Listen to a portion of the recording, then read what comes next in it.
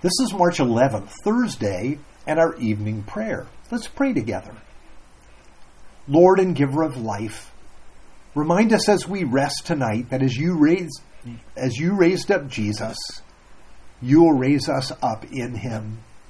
He is the first fruits from among those that have died, and we are included in him. Replace our fear of death with a deep reverence toward you.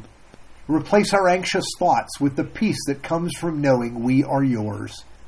Provide us with confidence to live our lives through your strength and by your grace. For we pray in the name of Jesus. Amen.